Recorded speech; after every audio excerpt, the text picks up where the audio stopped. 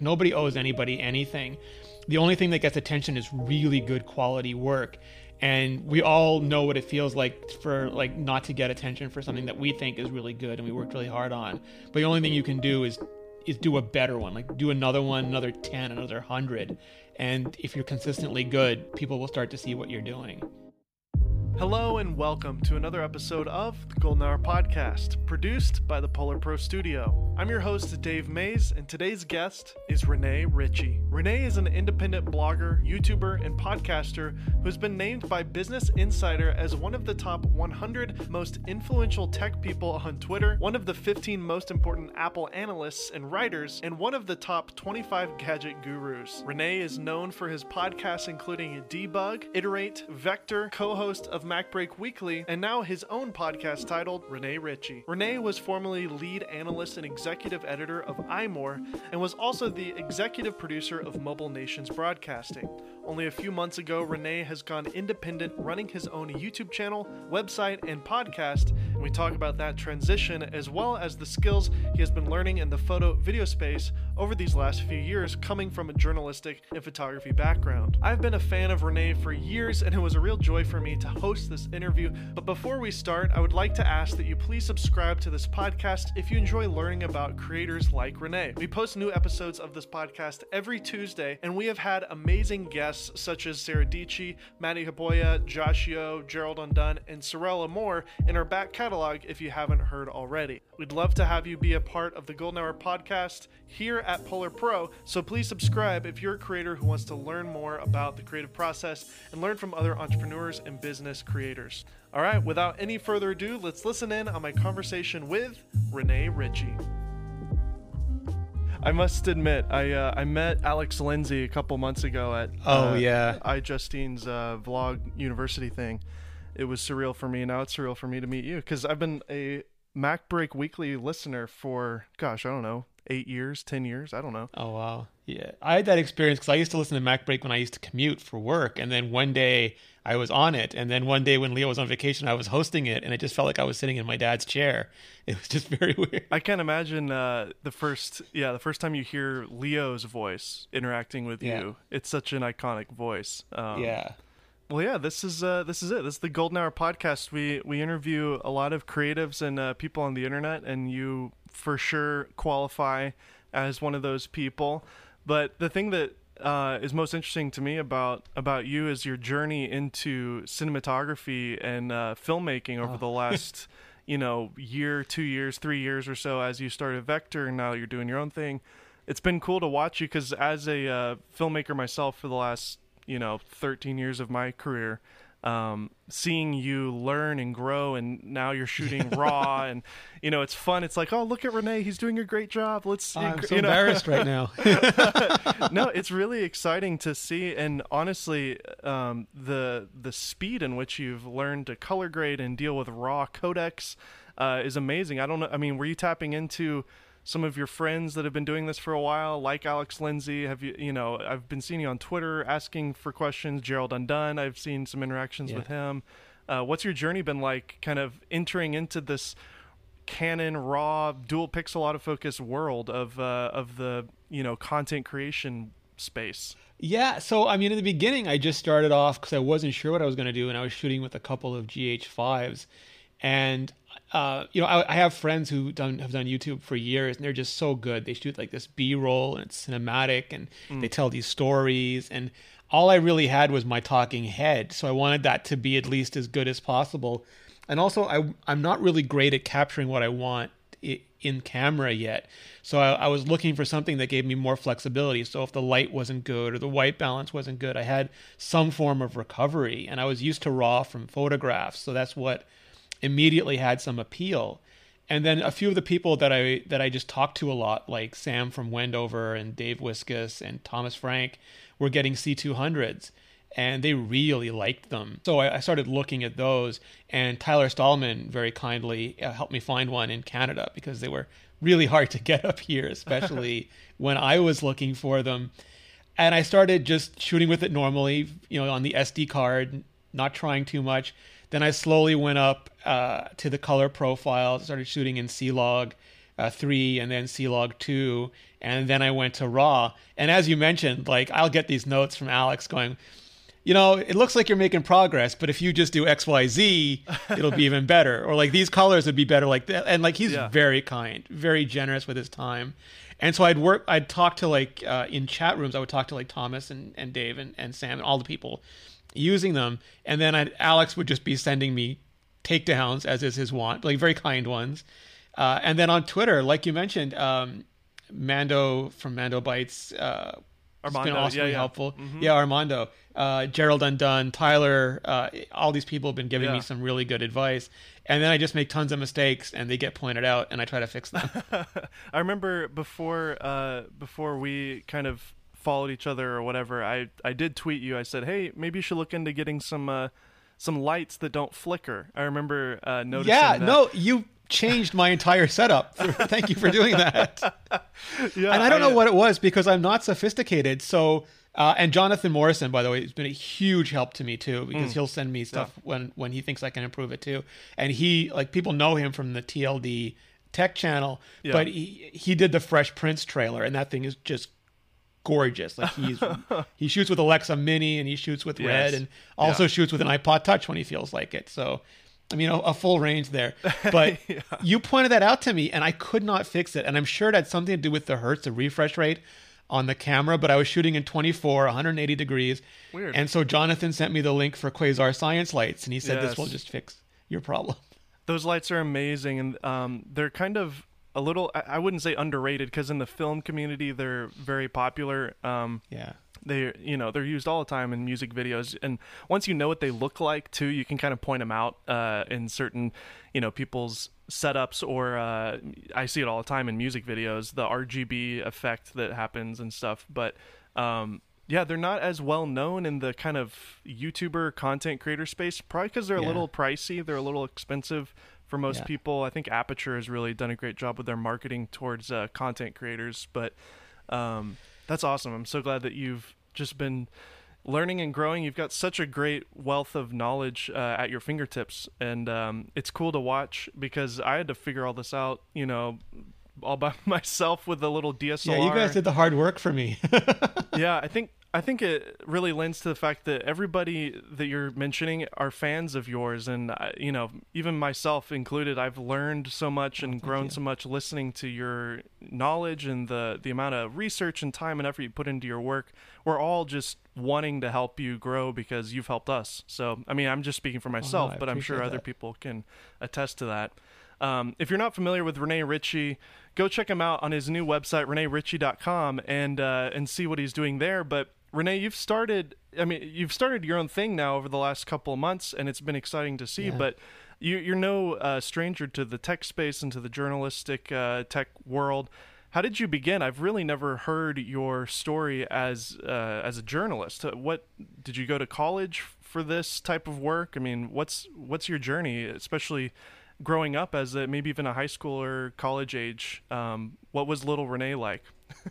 No, so I mean, I hate being bored. So when I was young, I was into a lot of art and a lot of design, and I was lucky that my father was an IBM engineer, so I had an Apple II Plus at home, because he didn't want to have to drive to IBM's mainframe back then, downtown.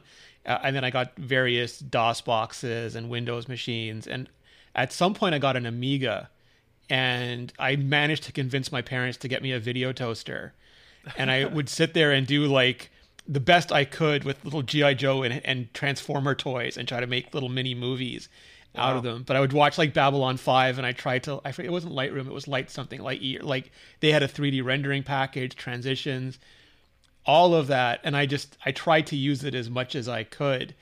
And then I went to college for art, and I ended up getting a job as a web developer, just because there weren't many back then. And I ended up working in product marketing, because after I was too impatient to wait for people to write the web pages, so I just wrote them, and people liked what I wrote, so I got more and more marketing work to do. And then I was listening to I bought a Palm Trio. Back then, before there was iPhones, I bought a Palm Trio. The BlackBerry was too much like a pager for me, and I wanted something that did more computery stuff.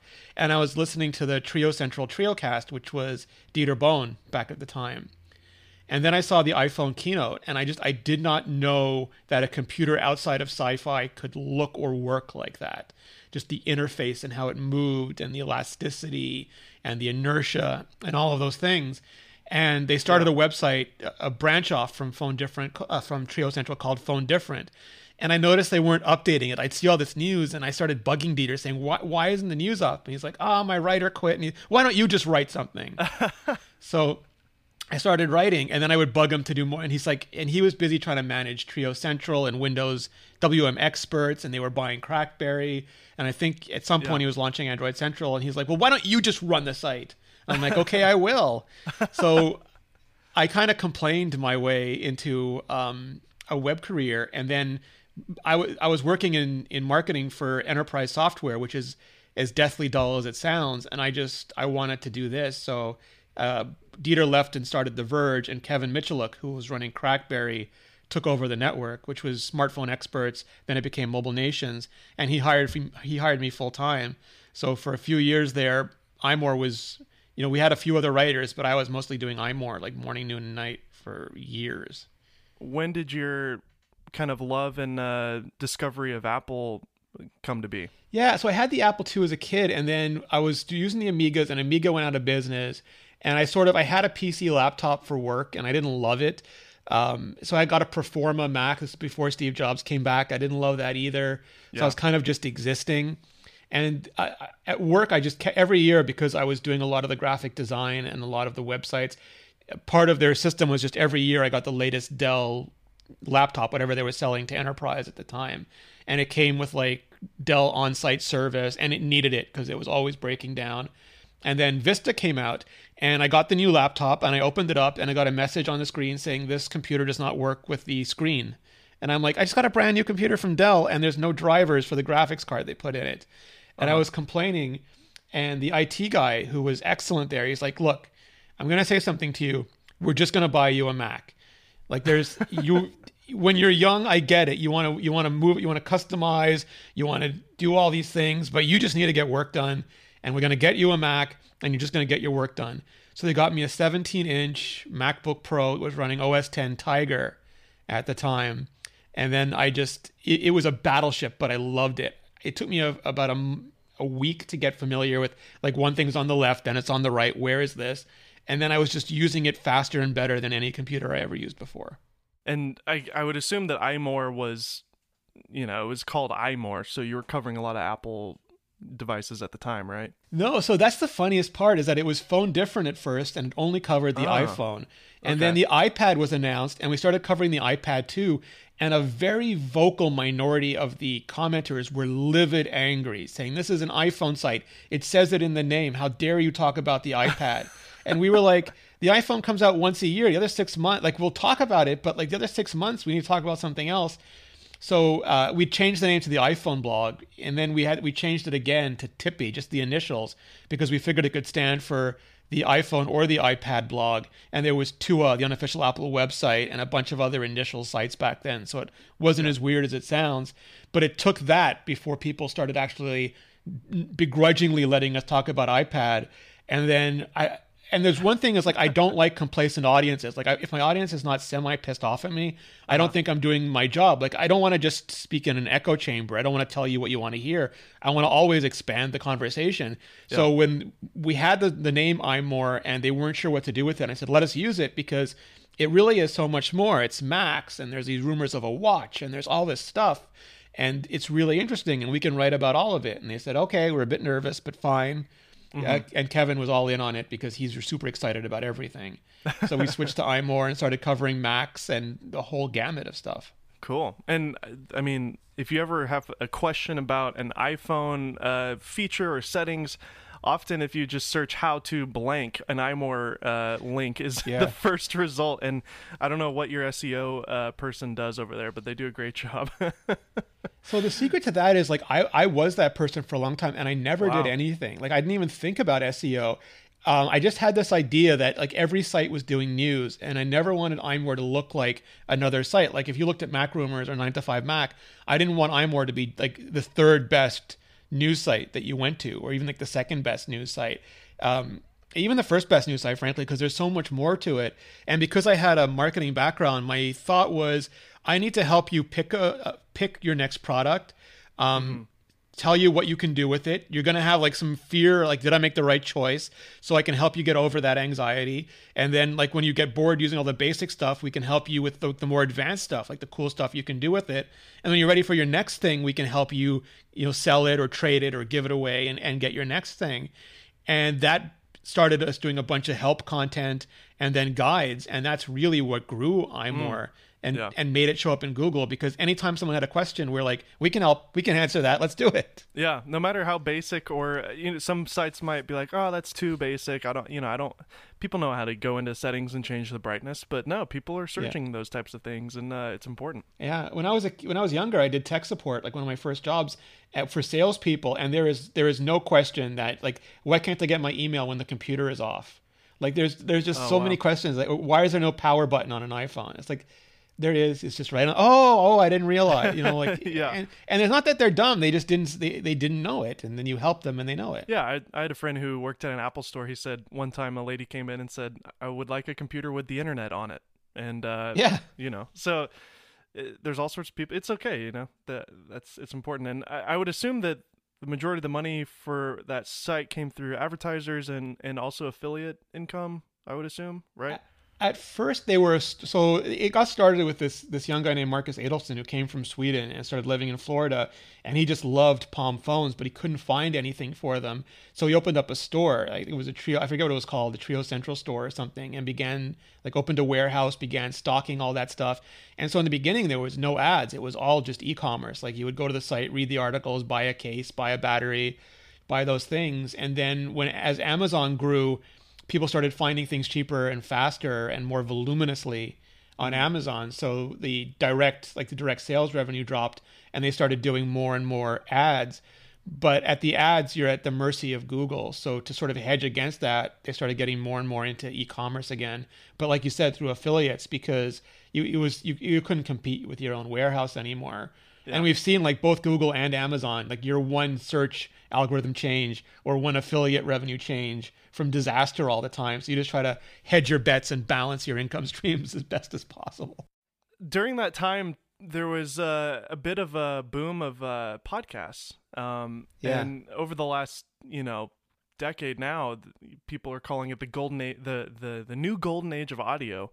A podcasting revolution kind of happening with shows like Serial and all the incredible stuff from This American Life and that kind of stuff. Yeah. But then you also have, in the tech space, shows that I consume on the regular that my wife makes fun of me for, like ATP and MacBreak Weekly and the iMore Show and all those types of things. When did that all start for you, the podcasting kind of world that came out of the iPhone kind of era? Yeah, so I mean, Dieter and back then Mike Overbo were doing the Trio Cast, and they started doing the Phone Different Cast. And then I forget what event it was. It was one of the early WWCs, like maybe WWDC 2008. They asked me and I forget, maybe Casey Chan, someone else to join them, and that was my first podcast. And then Mike left, and he couldn't do the podcast anymore, and Dieter was getting busy, so I started alternating with him. He would do the show one week, I would do the show 1 week, and then he stopped being able to do them, so I took over doing the shows, and that was like 2008, 2009. So I did the iMore show. Well, back then it was called Phone Different, or I forget, Phone Different Show or something. From then on, and then as stuff grew, I did a show called Iterate with Mark Edwards, really, really good designer, and Seth Clifford, also a really good designer, just about mobile design. And I did Debug with Guy English, which was originally sort of like the talks we wanted to have at WWDC, but never had time for. And I think ended up becoming like a really good historical record of some of the early Apple and iPhone and iPad engineers and sort of what they did and what they went through. And, wow. I haven't heard of that. Then I did show. Vector, and that's check that out. Yeah, they have some. So, like we got Don Melton, who was the person who led the Safari team at Apple, and Nitin Ganatra, who led the iPhone apps team at Apple, on a few of those podcasts, and the stories they shared. It's like why was there no MMS in the original iPhone? And they're like, well, turns out you needed a WAP browser. And because we had Safari, we never built a WAP browser. And then all of a sudden we couldn't do MMS. So we had to figure out, we had to go back and add this in. And these are the things you learn while you're making a phone. That's some great info. So it's just fascinating. Yeah, fascinating stuff. Also, I think a lot of people don't realize podcast, the word itself, was made up by Apple. And it's one of the few things that they allow people to write and say without a copyright on it. Yeah, absolutely. It's pretty amazing how locked down and proprietary Apple can be sometimes, and how open and amazing podcasting really is. I think the basic rule of any company, and it's hard to see because they all act so differently, is that they keep proprietary what makes them money, and they try to open whatever makes their competitors money. So like Google, the search algorithm, the YouTube algorithm, AdSense, all of those things completely locked down. But like browsers, which was like mobile operating systems, which made Microsoft money, open all that up. Even Apple, like Safari, totally open source. Why? We don't make any money on it, but like Microsoft does. It's kind of nuts. Like, I'm sure you see the same analytics, but like 80% of this show, sometimes more, is all on the Apple Podcast app, even though I personally prefer Marco Arment's app, Overcast, and really love it with the smart speed and the voice boost and all that. But they've really kind of monopolized it in a way. It's pretty amazing, even though they're not making money off of it. Are they really not making any money off of podcasting? No, they're putting more and more resources. I mean, maybe they will one day, but they've put, back then it was small. Like it was a directory. I think they had one editor and maybe two editors, and that was about it. Like it was part of Eddie Q's team. Wow. Very minimal stuff happening, and now they have many people on the podcast app team. They have editors. They have marketing. They have a marketing team now, and they're really investing in it. And I think they see it as a value add. Like it makes the iPhone more attractive, and and to a lesser degree the iPad and the Apple Watch and the Mac, by having that content available, especially as it grows in popularity. Well, I think what really made it grow in popularity is what grew a lot of these apps like Uber and Airbnb and all these companies that came out of the LTE kind of revolution, where we started getting faster streaming abilities on device. And that's really when I saw the boom with podcasts. If you have fast enough internet on your phone, no matter where you go, you can listen to any show at any time, at the gym, at the park. I mean, it is interesting though, because it still is in a way a niche market. My parents still don't understand what a podcast is, and they're like, well, you listen to a 2-hour conversation with 3 people every week. How do you have time to listen to that? It's like they get the radio drama part. Like I think like the true crime stuff, it taps into their radio serial drama from their youth. That's right. Where like my parents, they didn't have TV when they were young, so they would listen to like the Lone Ranger and Superman and all this, and all the BBC radio stuff that they would do, like Dune and all these things, and that's what it translates. But the rest is like talk radio, but it's not like with ads every few minutes, so they're not sure about it. Yeah, exactly. Did you find that you found something there with podcasting when you started doing it, that you said to yourself like, wow, I never considered being a radio host, but this actually is something I enjoy? I mean, you seem to have a passion for it. You've been around doing it now for over a decade. I liked learning about it. Like I learned early on, and especially from listening to Leo, because I used to commute sometimes 2 hours each way when I was working in enterprise. Wow. And I listened to a bunch of his shows, and I noticed that he could do like Mac Break Weekly and then Windows Weekly, and the same story would come up, and he would act like, not that he hadn't heard it, but he would let his guest explain it to him, even though you knew that he knew all about it. And then I started to understand that hosting was like a skill, a very different skill than just being a guest and being part of a panel. Like you'd hear some people who weren't sure about, like they were new to panels. They would try to say everything and like not leave anything for anybody else to pick up on, or they would change topics before anybody else could join into the previous topic. And there were all these skills that you had to learn. Like if you have more than one person on the podcast, you say like, Bob, what do you think about blah, blah, blah? Like you say someone's name, and then if they're not paying attention or they cue in, or no one's sure who's going to go next. And there's all these little things you pick up that make it work really well. And then when it works really well, it feels not like music or dance or anything, but it feels like a thing, like an event. I listen to Mac Break Weekly every week. I'm one of those people, and I still love it. Thank And you. you're a frequent guest of it. Like I love the combination of the people that you guys have on there. I love how Andy will like he'll sometimes just transition a topic into like theater or opera like out of nowhere, and then the way that Leo's able to just like not even acknowledge what he said and just move on to the next topic. It cracks me up every time. Yeah. Because Andy Anatko is amazing and he's so entertaining to listen to. And even though I have zero passion or desire for classical music or drama or theater, every time he talks about it, for some reason, I'm thoroughly interested. And then the topic goes back to like, the China, tax laws or something, Yes. That's the other thing too, is you guys are able to talk about topics. I'm like, man, nothing happened this week. What are they going to talk about? And it's like, well, the Chinese tax laws and the tariffs on this and that. And somehow you guys turn it into a show. I don't know how you do it, because you might have literally nothing that week and it turns into something that's entertaining to listen to.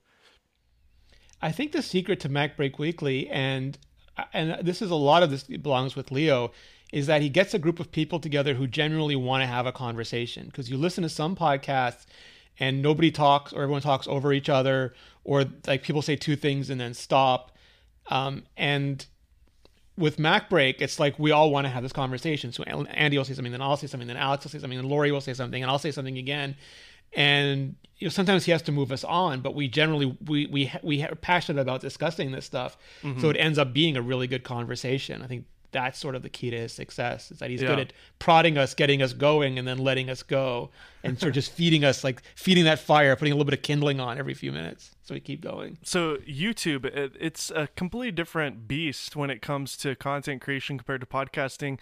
One of the beautiful things about YouTube is the ability to really dive into analytics and see where your viewers are coming from, see where they're dropping off. You can really dial in search terms and whatnot, whereas podcasting is kind of like there's not a ton of analytics there. And I know a lot of legit podcasters want to keep it that way. They want to keep it open source and not all these numbers like YouTubers. But you're juggling both of these platforms. Let's talk about that. YouTube, the YouTube world. What has your journey been like there? Because over the last 5 years, really, YouTube has completely changed from what it was when it first came out, when it was really just a place to host videos. And people like PewDiePie and Philip DeFranco were on it, and others, but still it was just more of like, okay, maybe we have a blog and we're going to host our videos on YouTube. We're not going to focus on this game plan to grow and build a following. And a lot of blogs still do that. They still just use it as a host, or they don't even. They host it on their own site and they run their custom player with their custom ads on it, because that's how they get revenue. Yeah, I think it's still a big divide. Wouldn't you think it's a reverse situation nowadays, where you build a huge YouTube following and then you have a blog to support the YouTube channel? No, I think for individual creators, yes, but I think for like large corporations, because when I talk to, like, when you look at them, if you look at IDG, which runs like all the Macworld, PC World sites, or Future, which runs like half the tech internet, they could care less about YouTube. YouTube is not even on their radar. Like maybe they'll have like one or two experiments on it, but they want a video, I think their dream is, we have a page about the MacBook Pro, we have a page about the Nintendo Switch, we have a page about the Surface Book, and we have a video on that page telling you why you should buy it. It's running in our custom embedded player, and it auto runs as soon as you land on that page. It serves an ad before it runs. You have no control over it, and we count a view and charge the advertiser, and we make way more money than YouTube would ever pay us. Sure. I think that's like their ideal video model. But then you have people like Marquez, who has built an empire of, he's getting more views than The Tonight Show. And yeah, absolutely. He's a team of, 4 guys? Yeah. I don't know. It seems like he's only got 3 or 4 guys that work for him. Yeah, no, it's amazing, but that's a person, and a person is not what an enterprise, like a giant media company wants. I have a lot of respect for Dieter and Nilay over at The Verge, because they are able to kind of balance that really well. They even have multiple hosts on their channel, and yet it's a cohesive YouTube channel as well as a active blog on TheVerge.com. So, and Vox does it right. Like all the Vox properties do really well with that. Oh yeah, of course, yeah. I mean the Vox channel, just the plain old channel, right? And then, but you were just a few months ago doing that. You were on Vector, which was a part of iMore, correct? And then Yeah. Yeah. now you're doing your own thing. What has that transition been like, going from the kind of corporate viewpoint of, YouTube channel tied to the website? Now you have your own blog and website, but it seems like you're pushing into the podcast YouTuber space more than necessarily growing a huge blog. Yeah, no, I mean, for sure. So what happened was, before Mobile Nations was bought by Future, Kevin, again, my boss, he was very savvy about, the rise of YouTube, and he tried doing his own channel for a while, but he was really busy with running the network. And so he hired Michael Fisher to do the Mr. Mobile channel. Michael Fisher was at Pocket Now back then, and that grew really well.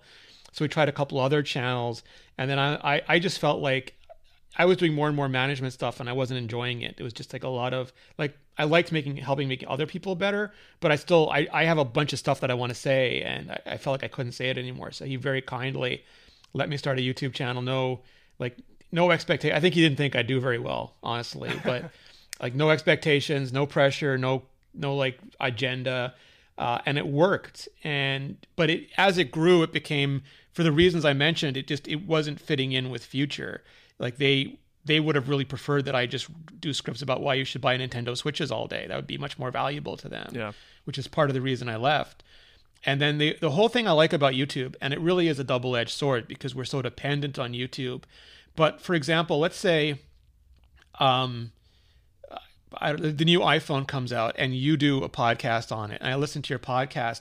All I'm going to see in most players, like, I know Breaker is different and Google's trying to be different, but most players, I'll just see other episodes of your show. That's what's available. But with YouTube, if I watch your video on it, I'll see like Marquez's video in the sidebar, Jonathan's video, Justine's video, Dieter's video, and I'll be able to go through and see more of what I want to see. And that lets me discover more channels and more people.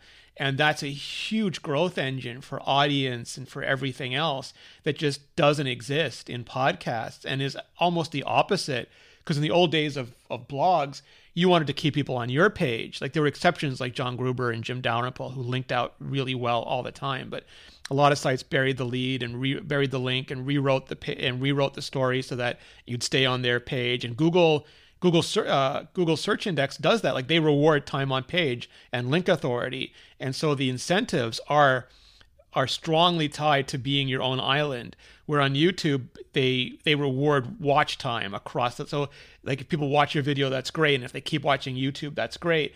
And being in the sidebar is important, and being on all these things make people seem to want to work together more, in the thought that you raise all boats. And that's what I really like about the YouTube community. Like, I dabbled in YouTube before, but I'm relatively new to doing YouTube, like being YouTube first. And people have just been so kind and helpful, and like, from you to everybody, just so supportive, that's something that I've never seen anywhere else before. Absolutely. Just to make it brief, because people who listen to this have heard me say this before, but I started as a wedding and documentary filmmaker in Nashville, and did music videos and all sorts of things in the film industry. And I thought I wanted to be in the Hollywood kind of, race, and climb the ladder of being a director and moving to Hollywood and doing that whole thing.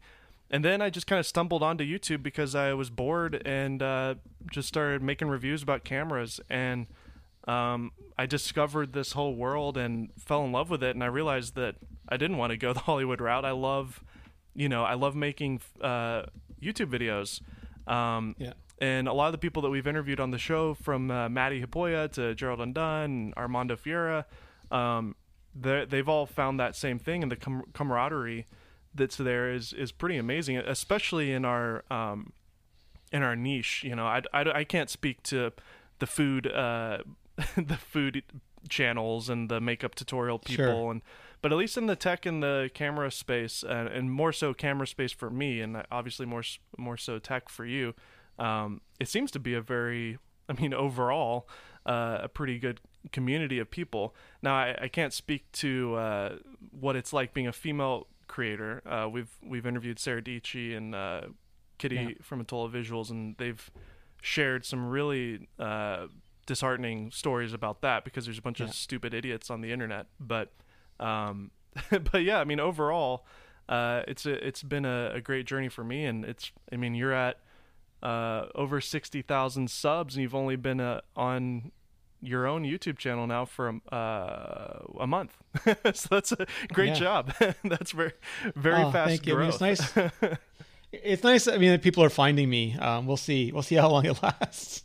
Well, that's the beauty of the sidebar, right? If somebody was watching the Vector channel, chances are one of your new videos might be recommended on the sidebar, and they're like, oh. And then I notice you are reminding people to subscribe no matter which video, because you're having to restart. And the last show that we put out on the Golden Hour was with Kai W. I don't know if you're familiar with him, but he started with a channel called DigiRev TV 11 years ago, and he made the transition, and it was a successful transition. So there's plenty of examples of people who have been able to succeed like that. The best advice I got, and it was weird, I didn't think about it, and now I'm kicking myself, is Dave Wiskus. I was originally changing everything, and he's like, stop, don't. People are not going to be able to find you. Keep the avatar as close to the avatar as you can. Keep your set close to your set as you can, because when they hover over, they'll see you, they'll recognize it, and if everything changes, they're going to have no idea who you are. Exactly. Exactly. That's a great point. I was actually gonna. I'm glad you brought that up, because I was going to point that out. I was like, I noticed your set hasn't changed at all, which is a good thing. I'm interrupting this podcast briefly to tell you guys about the brand new DJI Mavic Air 2 Cinema Series filters from Polar Pro. If you aren't aware, the newest drone from DJI just came out. It's called the Mavic Air 2, and it's the second generation of the more affordable, smaller, lightweight drone from DJI. The thing that makes the Mavic Air 2 stand out against the lineup of other drones from DJI is the fact that the size of the drone itself is so compact and easy to travel with, but the quality and performance of the camera built into it is still high enough to be considered a professional camera. But like all drones with built-in cameras, there's one thing that you really need to get the most cinematic shots possible, and that is a neutral density filter. Well, you're in luck, because Polar Pro has just announced the brand new Cinema Series filters for the Mavic Air 2. There's two packages that you can choose from, the Vivid Collection and the V&D filter. First, let me tell you about the Vivid Collection for the Mavic Air 2. The kit includes Indy 8, Indy 16, and Indy 32, all with polarization filters built into them. Those three filter strengths are really going to handle most situations that you're going to face with your drone. You want to make sure that your shutter speed is set double to what your frame rate is. So for example, if you're shooting at 24 frames per second, you want your shutter speed to be around 1/48 of a second. And because the drone doesn't have the ability to adjust your aperture, once you set your shutters down to 1/50 of a second, even at the lowest ISO settings, the image is going to be completely blown out and overexposed. That's why when you're using a drone, you have to have an ND filter to keep your shutter speed at the right setting when you're shooting outdoors. Now, the thing that makes the Vivid Collection from Polar Pro so great is the addition of the polarization filter attached to the ND itself. Adding a polarizer to your camera can completely change its capabilities by removing reflections, cutting glare, and increasing color saturation. Now, the other filter that we're selling is the V&D filter, which is very similar to the very popular Peter McKinnon V&D that we sell as well. You can buy the V&D in either a 2 to 5 stop V&D or a combo set that comes with a 2 to 5 and a 6 to 9 stop V&D system. This is going to be the most versatile setup that you can get. Basically, with only two filters, you're able to cover between 2 to 9 stops of ND filtering with everything in between. It's really amazing what you can do with these filters. All of these filter sets are on our website, and for a limited time during this special launch, you can save $10 off all Mavic Air 2 filter sets. So if you just put a pre-order down for the Mavic Air 2, or you're considering getting the Mavic Air 2,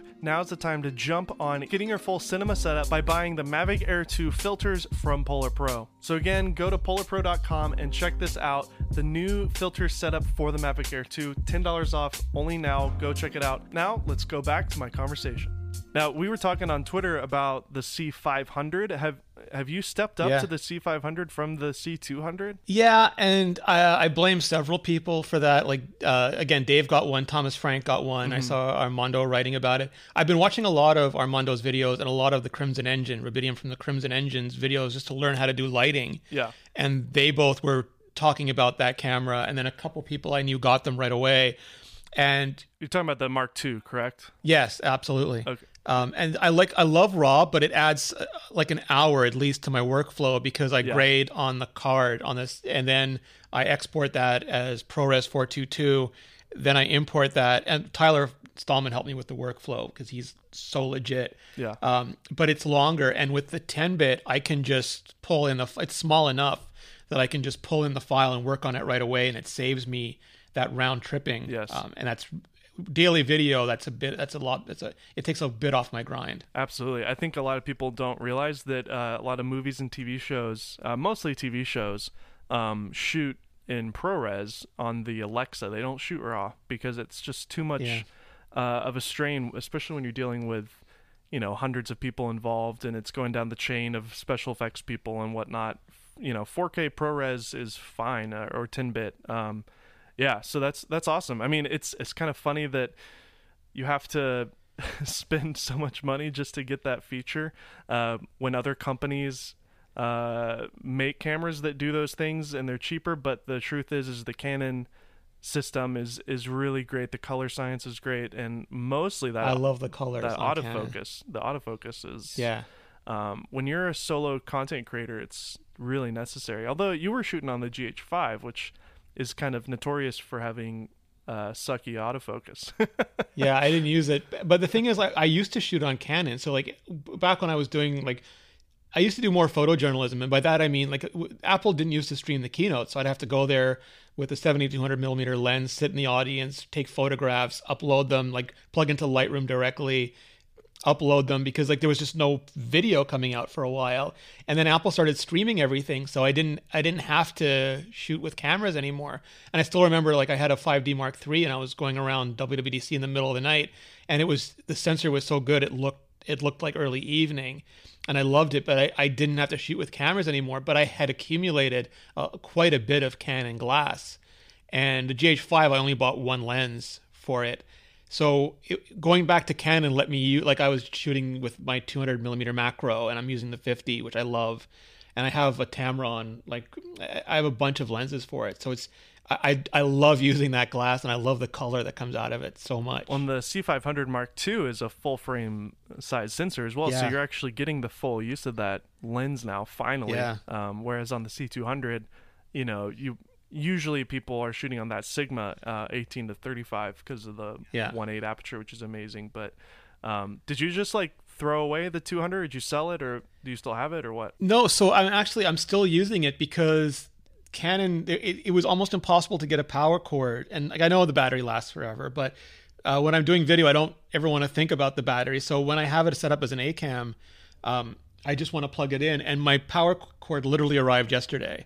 So I've been using it. I started off using it for B-roll. So when I did the iPhone SE review, that was the first time I used the C500, and I was using it for B-roll. Oh, okay. And now this week I'm going to swap it out for the A-cam.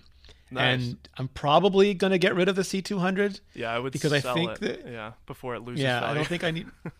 Yeah, exactly. Well, especially with the Canon EOS R5 that's coming out soon. That's yes. Yeah. Well, that's the thing, I right? think that'll be a much better B-roll camera. I know. I'd be curious to. I mean, I know you don't review or compare cameras on your channel necessarily, but especially cameras that cost over $10,000. I don't know if your audience would necessarily enjoy that, but I would enjoy seeing a comparison with the C500 Mark II with the new R5, which is going to be great. So, anyways, we're probably talking. Yeah, well, I think that Gerald does those so well. I can do iPhone, and I've done iPhone versus Pixel and different iPhones, but I have not been able to do anything approaching what Gerald or some of the other people do on those reviews. And the watch time on the comparison videos are great. Just letting you know, because it's people will pause, they'll go back, they'll watch it at half speed. So the retention on a comparison video is insane. So yeah, I mean, keep doing them. For sure. I'm curious about your workflow. I think a lot of creators always want to learn from other people. What's your workflow look like when you're putting together a video? So I'm lucky that I've written so much. In my first few years at iMore, I was writing 1 million words a year. So I got really good at sort of taking an idea and rapidly turning it into an article. And that's helped me with video because I can pretty much get an idea, sit down and break down the video really fast. Usually an hour or hour and a half. And then I shoot it and I make a ton of mistakes still. And I'm not really good at capturing what I want in the camera. So I do a lot of that, the story building in the edit. But I take the card out of the camera, I pull it in, I do very basic color grading. I use Armando's right now on the C200. I'm using Armando's Ari LUT for the C200, which I just love. It looks great, it looks gorgeous. And then I do a minor, like a little bit of teal orange to it because I'm starting with the basics, and once I feel comfortable with that, I'll explore some of the other ones. Then I turn it. One of the things I learned from the Final Cut team, which I was struggling at an event, and I was like, I'm cutting and pasting this stuff, and I've got 8 versions of this on it, and they're like, dude, just make a compound clip, and then you can go into the compound clip, you can change things, mask things, alter the audio, and it'll propagate to everything in the project. And I'm like, oh my God, why haven't I been doing this for years? Exactly. It's amazing. And then the copy and paste attributes too. It's such a weird, it's Command Shift V, I think. And then Shift Option Command V is just to automatically paste everything. But very cool. And do you do everything in camera in terms of the audio? Do you just run it straight into the XLR, or do you sync that in post as well? Yeah.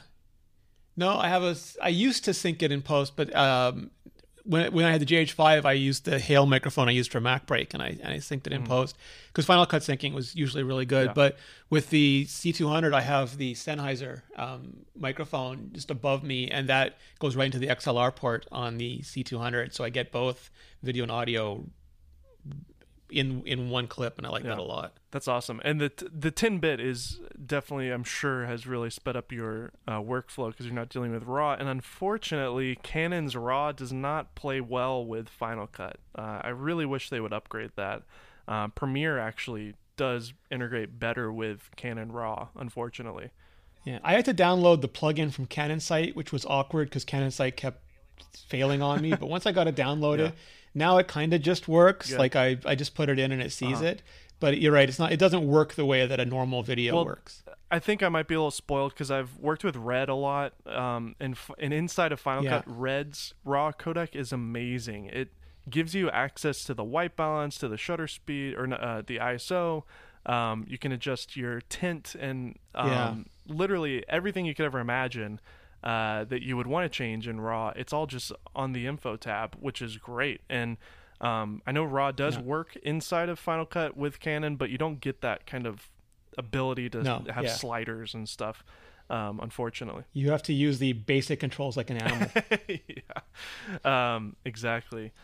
So I did post a AMA on Twitter yesterday. I had a couple of responses. A mutual friend of ours, Michael Fisher, who you actually mentioned earlier from Mr. Mobile, he asked, how do you stay motivated? He says, it feels exhausting, the amount of work that you do. How are you able to do all of this work? And we both know that Michael is amazingly talented, and he does a lot of his own work himself. Yes. So room to talk, Michael, you're already doing plenty, but still, I think it's important to talk about because you podcast, you YouTube every day. I mean, it's a lot of work. How do you manage all that, and how do you stay sane?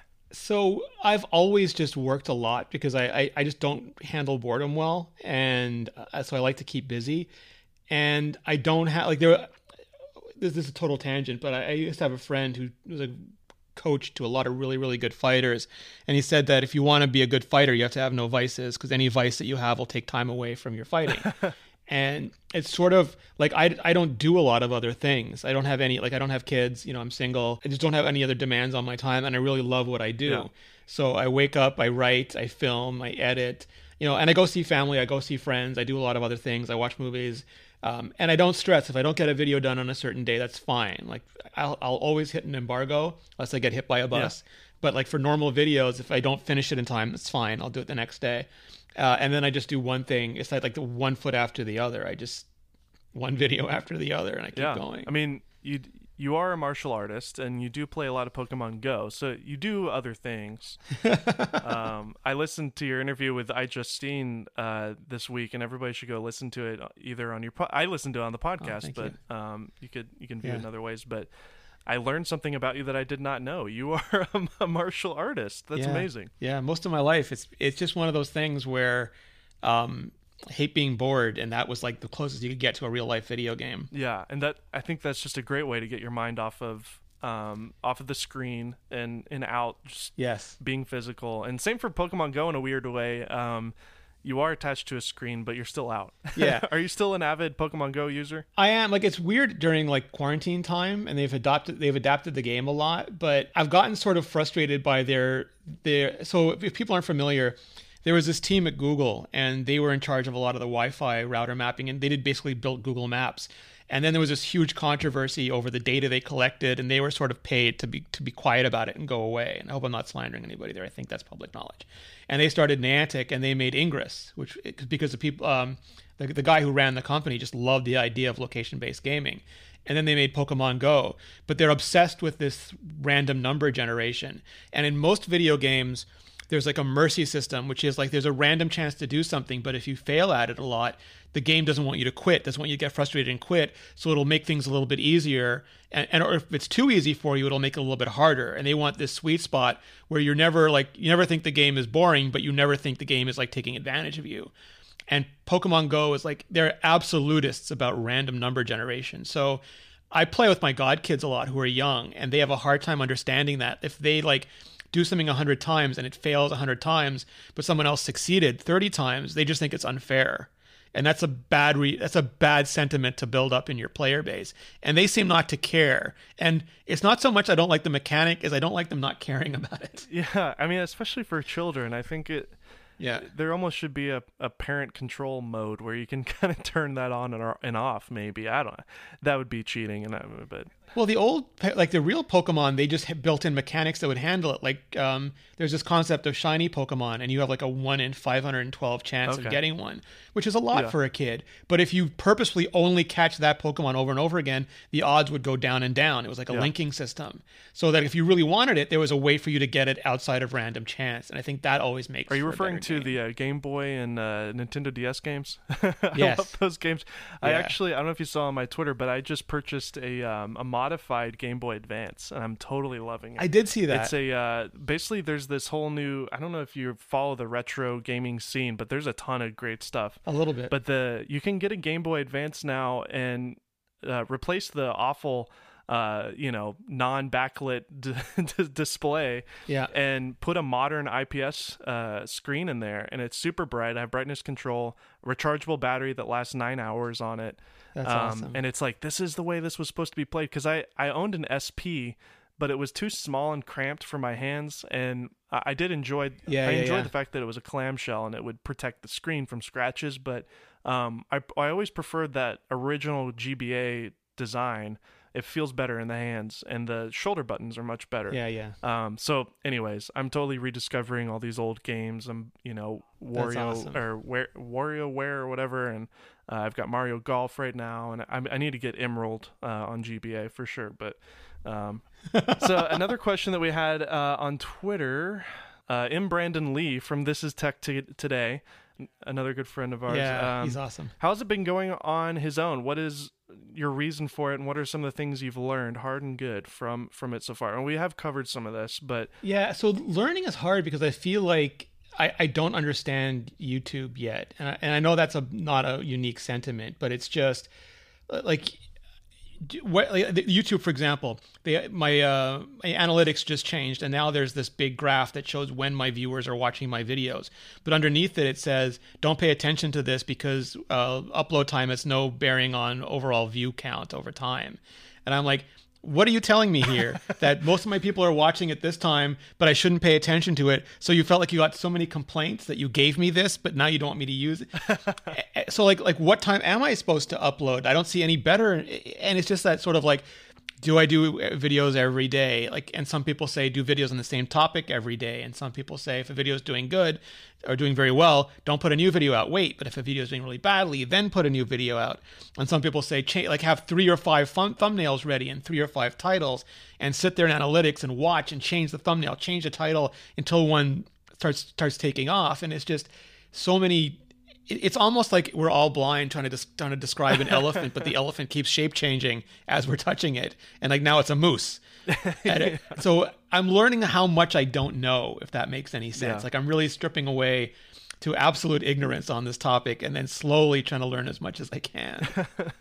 I mean, there are some people like Mr. Beast who have definitely cracked the code, and there are some people like Daryl Eves. I don't know if you're familiar with him, but he's the creator of Vid Summit, which is a big event that used to happen when people used to be allowed to gather in groups and shake each other's hands and look people in the eyeballs and not over a screen. Do you remember those days? Vaguely. VidCon is coming up, right? Nope. Yeah, exactly. Yeah, but even then, still, it's so nutty and weird. It's crazy how the platform could be one way one day, and then literally a switch could be flipped and it's completely different. But that's the nature of it, and I enjoy it just as much as a video game in a lot of ways. It is fun, and if you're a person who enjoys the analytics, then you're gonna thrive on YouTube. If you're somebody who just wants to be a creator and an artist, maybe find an analytic person. Because I mean, but like some of the things like that, like 1 out of 10 or 10 out of 10 thing, that is like anxiety in a box. And then sometimes it says 10 out of 10, but then you later find out their analytics was broken and it was really 2 out of 10, and the numbers just come back later. And I wonder if they're running Stanford prison experiments on us. Like, at the That's same a good time. point. Well, it's frustrating because I've been experimenting with different types of content. I did these parodies, and I've just loved making these parodies about tech, and it's so fun and entertaining for me to do. But nobody on my channel seems to discover the videos. They have a fraction of the views on if I just reviewed a camera, and it's frustrating because sometimes you build something as an artist, and it's a thing that you made, and it just doesn't get the attention or the views that you're expecting. But I think it's important to remember that I interviewed Caleb Pike on this show a couple weeks ago, and he said something really great from DSLR Video Shooter. He's been on YouTube for over 10 years now, and he said he thinks about YouTube as owning a stock in a company, and you're gonna have highs and lows, but this is a long game. And he's like, he just treats his day like a 9-to-5 job. He says it's kind of boring, but when 5 rolls around and I'm not finished with my video, I have something to look forward to the next day, and I go to sleep and I wake up and I'm excited to go back to work.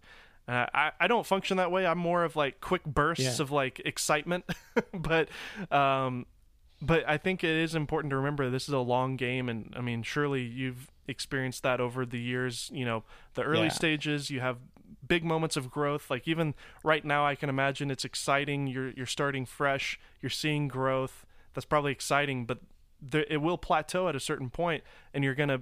I think it has. Well, I'm just saying, and I hope you don't take offense to that. I'm just saying that's the nature of these things, right? Sometimes it can affect your brain and your mental well-being. Have you struggled with the mental aspect of? You're basically you're gambling in a lot of ways. It's like going to Vegas or something almost doing this. Yeah, it's. The only thing that bothered me at first was the lack of control, and I got used to that from Google because it would happen with like my old, like with iMore, but like there would be a Google change and we'd lose search authority and a bunch of articles would go down and we'd lose a ton of views, and you had to like figure out what did they change. And so before they want to put you in a snippet, and the snippet took all your traffic away, but this snippet gave you tons of traffic. And it was the same with YouTube. It's like Apple would announce something, I would do a video based on the announcement, and it would be huge numbers, and then I'd actually get the device and do like a review on it, and it wouldn't be as many. I'm like, but now I actually have it. I was like, that was just an off the cuff half an hour video. This one I spent days on, and you didn't even show it to anybody. And I realized that it's just like, it's not in my control. And then you become like very Chan Buddhist or very Maya Angelou about it, and you just realize that I've put this thing out into the world. What the world does with it is up to the world, not up to me. And I can try to learn from it and do better next time. But ultimately, there's like so many like butterfly effect level forces working out there that there's no real control that I have. I can just try my best and try better each time.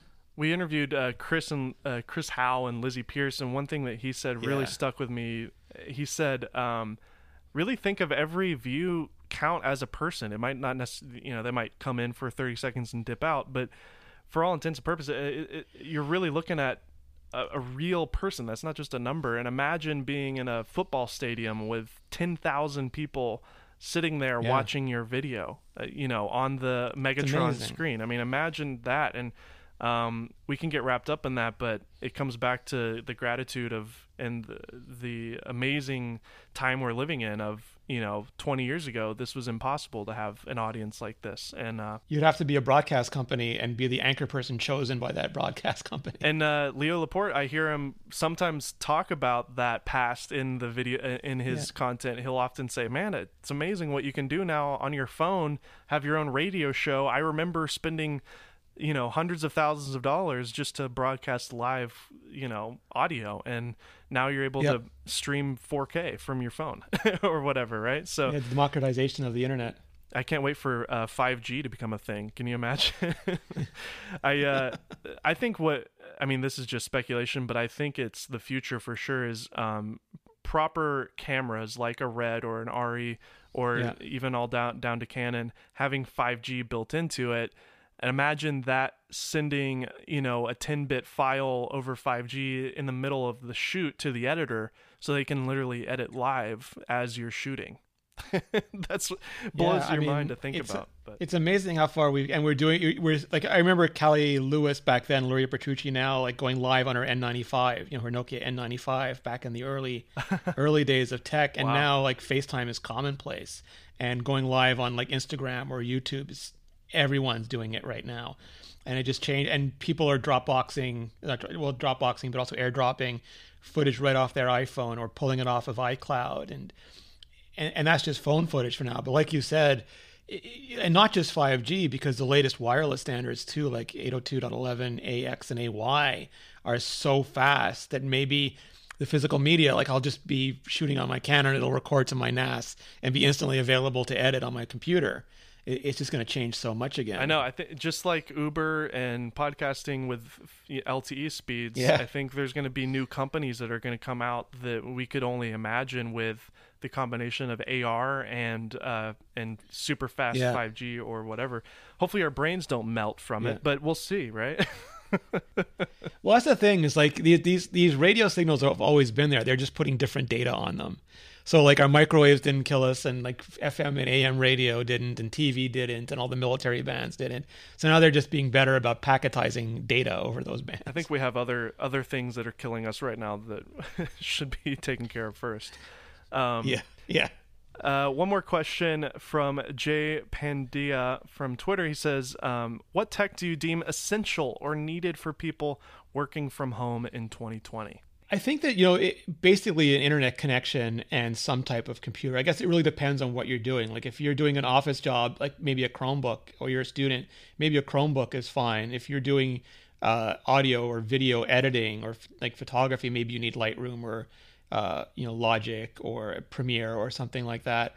I think mostly, like, I can't imagine going through what we're going through now if we didn't have the internet and connected devices like our phones or our tablets or our computers. It would just be like we'd all be knitting, basically. Like there'd be so many sweaters. We'd be drowning in sweaters and scarves. So I think it's the non-technology stuff that's important, is that it's so easy to just sit there and stream Netflix or be on Zoom calls or be stuck in Google Docs or something, that it's really putting the tech aside, leaving your phone across the room, maybe having your watch on for emergencies, but just getting up, treating other humans like humans, going out when it's safe to do so, getting a little bit of exercise. It's all, I think the tech stuff is so well done now that we have to make sure we take care of the human part. Absolutely. Now, this is a question for me. If I were tweeting myself, I would ask, where do you keep your dock? The middle, left, right? Is it set to auto hide? Do you have the animation where it magnifies itself? So I put the dock on the left. Me too. Oh, really? Yeah. So I put it on the left because like I'm right-handed, and so like the right side of my screen just seems clear to me. I do have it like a little bit big because like I have it magnify a little bit just so I'm absolutely sure what icon I tap on it, and I don't auto hide it because it takes too long to unhide when I want to tap on things. It's such a nerdy but amazing question. I put it on the left because my setup is a dual screen setup. I have my laptop nice. on the table just flat on the table, and then I have my screen directly above it. And I really like that because I've always hated the dual monitor setup where I'm looking to my left and my right, and my neck hurts. Me too. And you're looking at a... Me too, exactly. Yeah, you're looking at like a split down the middle. I don't know why anybody would want to look at that. So I love the ability to just scroll straight up with my mouse. I'm on the top, my nice monitor, and I scroll straight down. I have my iMessage and Twitter and email on the bottom. I have my Final Cut on the top. It's great. And then if you have the dock in the middle, you can't access it as you're going between those two. So I do have it set to hide. And it cuts the horizontal screen resolution, which is much lower than the vertical screen resolution. Yeah, exactly.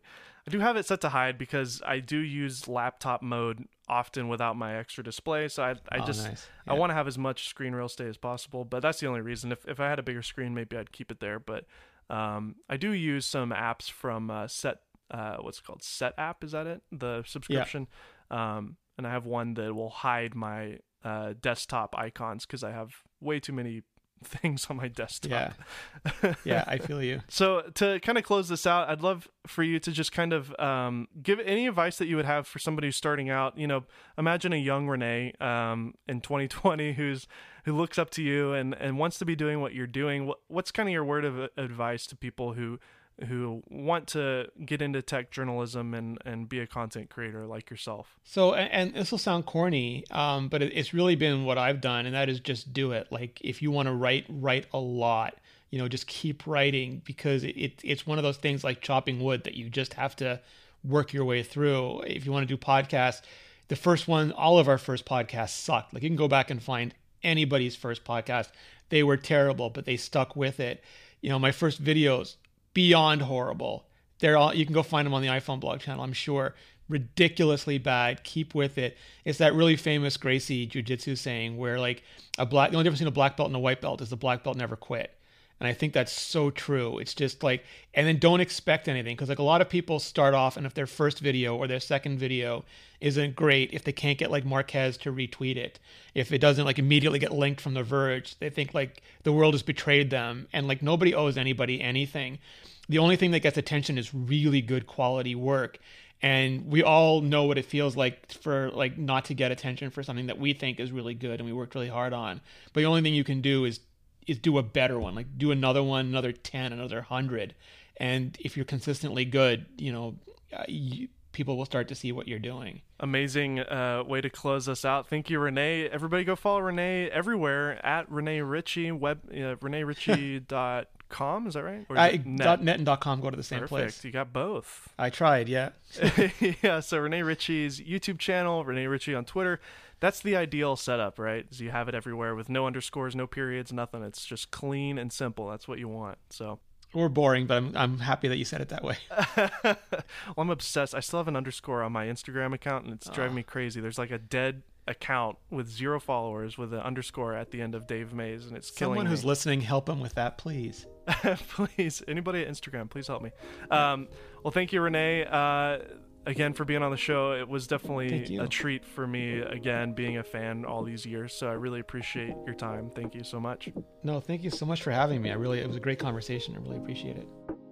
I hope you guys enjoyed my conversation with Rene Ritchie. Hopefully some of the topics were interesting to you guys. Often Rene talks about Apple technology and consumer electronics, so I wanted to dive deeper into his creative process and figure out how he shoots his videos, talk about his gear, some of the things that I think a lot of people don't know about Rene, so hopefully you learn some insight if you're already a Rene fan. And if you're not a Rene fan, again, I want to encourage you to go to ReneRitchie.com and subscribe to his YouTube channel, follow his podcast if you want to just listen to the audio form of his YouTube videos. They're a great way to digest his daily content. He's putting out stuff all the time. Incredible content. I can't recommend Rene enough. Go give him a follow if you haven't already. And once again, if you've come to the end of this podcast, I would like to remind you to please subscribe to this podcast. Every subscription counts, and it really helps share this podcast out with other people who might be interested in this type of content. So please subscribe in your podcast player of choice and tell a friend if you enjoyed this episode. Once again, I'm your host, Dave Mays. This is the Golden Hour Podcast, produced by the Polar Pro Studio, and we'll see you next Tuesday.